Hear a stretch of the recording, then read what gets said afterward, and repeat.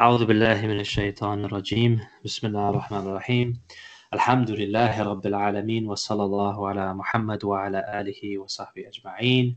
Mhm. Assalamu alaikum, everyone. Welcome again to the Muslim American Society podcast. Again, I'm joined by my beloved brother Imam Fuad. Assalamu alaikum. Wa alaikum salam wa rahmatullahi wa barakatuh. How are you, Brother Rashad? Alhamdulillah, it's a great pleasure to be spending time with you again.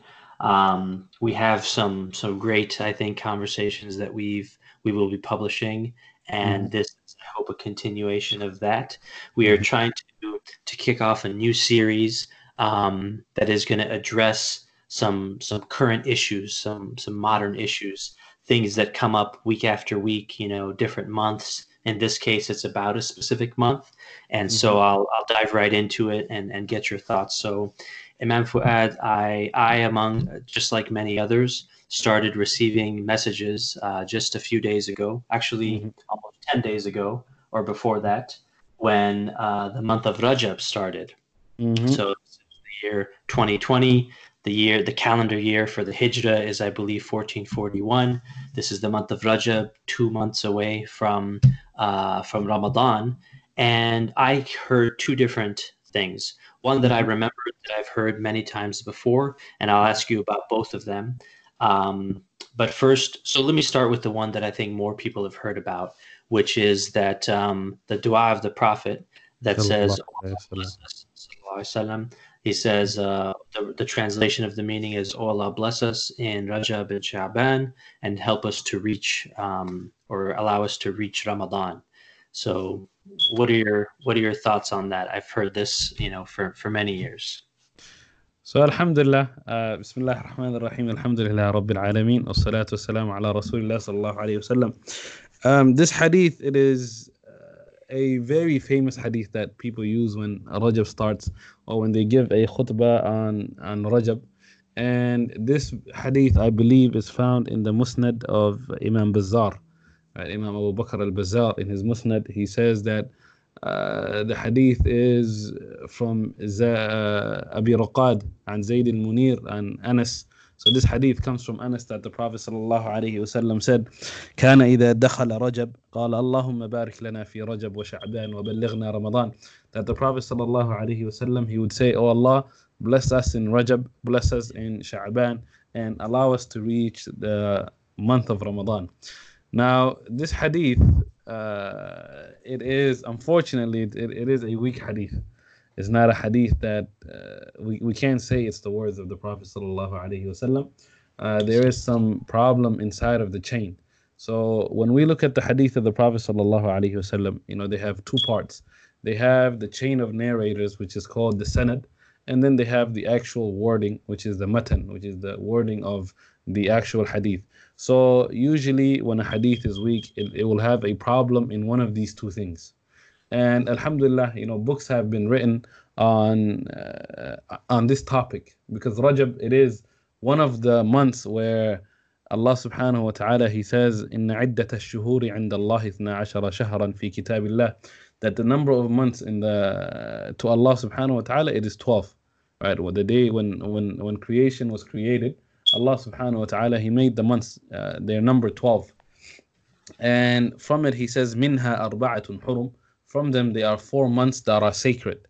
And the Prophet sallallahu alaihi wasallam, when he explained this, he says 3 of those months, they come after one another, and one that is separated. So he said Muharram, Dhul Qa'dah, Dhul Hijjah, and Muharram. So the 11th month, the 12th month, and the first month of the Islamic year. And then Rajab, which is between Jamad al-Thani and Sha'ban. Right? So there is this hadith about the month of Rajab.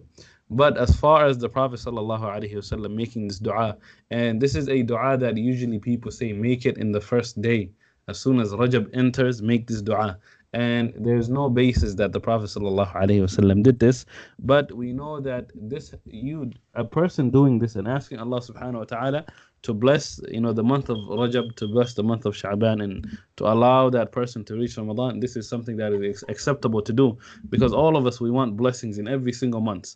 Right, but we are not going to, just say this is something that we do inside of inside of Rajab, but you can do it for every single month, and you can ask Allah subhanahu wa ta'ala to allow you to reach Ramadan even 6 months before, as those pious predecessors, they used to ask Allah subhanahu wa ta'ala to do. So because of the weakness of the Sanad, this is one of the weak hadith of Rajab. Jazakallah khair. I appreciate that. And I have so many questions here because, the idea of a weak hadith being in a book of hadith, right? So that's helped me understand why this hadith exists, because I can see why people use it. If it was a weak hadith in the past, someone heard it and then they decided, okay, we're not going to use it, so they would let it go. But if I come across it in a book of hadith, then I will think, if I don't know enough about the details, I might think that this might be something, meaningful, so I can use it. So give me some perspective on why there is such a thing as weak hadith in the books of hadith. So the way that you would have to look at it, the scholars of hadith, when they are researching the statements of the Prophet sallallahu alaihi wasallam, they are going to compile whatever anybody claims about the Prophet sallallahu alaihi wasallam, and then you will have scholars that will come on, they will come later on and say, this hadith is weak because these two people, they never met each other. I'll give you a good example. Have you heard of the book, The Sunan of Imam Tirmidhi? Yes. So this is a very famous hadith book. It is one of the best hadith books written, but inside of it, there are weak hadith. And Imam At-Tirmidhi himself, he tells you that this hadith is weak, right? When he puts it inside of it. But the way that he wrote his book was, I am going to show you the different opinions of the 4 schools of thoughts and why they said the things that they said. And I will show you which one is the correct one, right? So you have scholars of fiqh where they used hadith from the Prophet sallallahu alaihi wasallam to say, in our school of thought, this is the way that we go about things, right? So he came later and he said, okay, this is the hadith they used. This hadith is weak because these are the deficiencies that it has. So this is a reason that you find, and from other reasons is the actual writer of the hadith book might think that this is an authentic hadith, but in reality it is a weak hadith. We know that every book, in the levels of how many hadith that are weak that they have, all the books, they vary, right? You have, for example, the 2 most authentic books after the book of Allah subhanahu wa ta'ala, which is the Sahih of Imam Muslim and the Sahih of Imam Bukhari. These do not have weak hadith inside of them, right? These are the 2 books with no weak hadith. But if you go from there and you look at the 6 Sunnah books that we use, which is Sunan Abi Dawood, it has a few weak hadith. Sunan At-Tirmidhi, weak hadith. Sunan Nasa'i, it has weak hadith. Sunan Ibn Majah, it has weak hadith. So when they are compiling it, some of them, they know that this hadith is weak and they tell you, like Imam Tirmidhi, and some of them, they think that this is a strong hadith, so they put it on. But then later on, scholars, even at that time, they would come and they would verify whether this hadith is authentic or it's not authentic, whether it's sahih or if it's da'if. So I hope this answers why it has, hadith books have weak hadith. Yeah, that's actually a really valuable answer. I appreciate it. I hope it's going to help me as I read more on this subject. There's 2 books that I've read, and I'm curious to ask if you've come across these books. They're actually both by Jonathan Brown. One is titled Hadith, Muhammad's Legacy in the Medieval and Modern World. And the other one, which is the more famous one, is, I believe, Misquoting Muhammad, The Challenge and Choices of Interpreting the Prophet's Legacy, Sallallahu Alaihi Wasallam. He does something interesting, which was really the first time that it was exposed to me from an academic perspective, diving in, how the hadith were used. And I have a lot more questions, and I hope this will just be the start of this conversation. We will try to tackle these different questions through the different, hadith that are used. I want to make sure that I walk away with the correct understanding here. There was a time where I would have read that, oh, this is a weak hadith. Then I would have went to the people who used it out of very good, sincere advice. They just were sharing something good with someone. And again, to be clear, this is you're not saying that we should go tell people, hey, you're wrong. In fact, what I understood from what you said is, although we can understand that this is a weak hadith, which as you explained, and I think we'll have more time to talk about this more, that means that there's a likelihood, and we'll Mhm. talk more about what the likelihood is of whether the Prophet said it or not. Mhm. But the message behind it Mhm. is valuable enough and actually accurate, meaning to make dua for Allah to bless any month is Mhm. is a good dua. Mhm. It's not something that would contradict another teaching of the Prophet. It doesn't contradict Yeah. the Mhm. teaching of Allah subhanahu wa ta'ala, Mhm. sallallahu alayhi wasallam.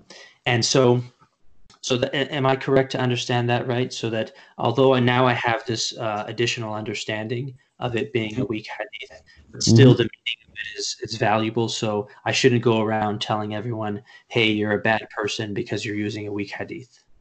So when we say a hadith is weak, we first have to understand that there are different levels to how the hadith is weak. You could have a hadith that only has one deficiency. You can have a hadith that has multiple deficiency, and then you can be at the end of the spectrum on weak hadith, where these hadith are completely rejected. So if the hadith that are being shared is on the side of completely rejected hadith, which are fabricated ones, then at that moment you should advise the brother or the sister that is sharing it and tell them in a kind way, this is not we can't attribute these things to the Prophet sallallahu alaihi wasallam. But for example, the hadith that are on the weaker side, on the deficiency is not so great, like the hadith that we mentioned where the dua is being made, then at that moment it's the advice should still be, this is a good message, but let's not add that this is the statement from the Prophet sallallahu alaihi wasallam. Sallallahu alaihi wasallam. I appreciate that, and I really like that. I wish I would have learned this much earlier in Hmm. my sort of learning and sort of approaching Islam. It would Hmm. have helped keep much stronger relationships. It would have helped me build relationships with people. Yeah, subhanallah. Many of us, struggle. This is one of the challenges of gaining a little bit of information, Hmm. that that now you have all the information, and it's actually a sign of someone who doesn't actually have a lot of knowledge. When you think you have not a lot of knowledge, someone Subhanallah. who actually has knowledge recognizes their place and their status and knows that there is so Hmm. much more. But Jazakallah khair, I hope that this is a short, conversation around this topic. I Hmm. hope that we can take this lesson Yeah. and use it as people who want to connect more and reach people and have the correct balanced understanding when we're discussing the Prophet sallallahu alaihi wasallam. Sallallahu alaihi wasallam. There's clearly value in what the scholars exerted many, many, years and generations and lifetimes of effort so that we could have this information. Yeah. It's a way to bring us closer together, not a Hmm. way to divide us or make us, create enemies for each other by treating each other with poor character. Hmm. Trying to advise someone. Of course, the Prophet's character, there's no question about, the level of clarity. It's actually the ayah of Quran where Allah says that his character is impeccable and the best of Perfection. sallallahu alaihi wasallam. So we should take that as the strongest thing we understand about the Prophet sallallahu alaihi wasallam and Hmm. have a good approach to this.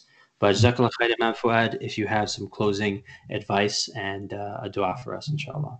Inshallah. These, the hadith of the Prophet sallallahu alaihi wasallam, it really has stood, the test of time, to where today we can go back and look at the chains of narrations and know why some scholars have classified it as weak, and the reason they were given that insight, and this the ability to grade hadith as weak or strong, or this is only a few of the scholars have been granted this ability by Allah subhanahu wa ta'ala. So they dedicated their whole lives to this struggle to preserve the sayings and the statements of the Prophet sallallahu alaihi wasallam. So you and I should do the same, and strive, to not continue to spread, misinformation about the Prophet sallallahu alaihi wasallam. And some of you might be wondering, what is the big deal if I share these things? if you somehow end up sharing a hadith that is a lie against the Prophet sallallahu alaihi wasallam, there's a scary hadith that we need to be reminded of. The Prophet sallallahu alaihi wasallam, he said, "Man kadhiba alayya muta'ammidan, whoever lies upon me intentionally, with the intention that he is creating a lie on the Prophet sallallahu alaihi wasallam, then let him prepare his seat in the fire." This is a very heavy warning. So when we are, passing around a hadith that we're not, so sure about, and if you see somebody sharing a hadith of the Prophet sallallahu alaihi wasallam, you should have the energy and the ability to say, let me look this up. Let me try to find out what, the authenticity of this hadith, or what the scholars have said about this hadith, and that should motivate you to learn more about your deen. Because these statements that people make and share, these are statements that have an effect on the hereafter. So make sure that whatever you are saying, and we have, subhanallah, we have enough authentic ahadith where we don't need the weak ones. This should be clarified.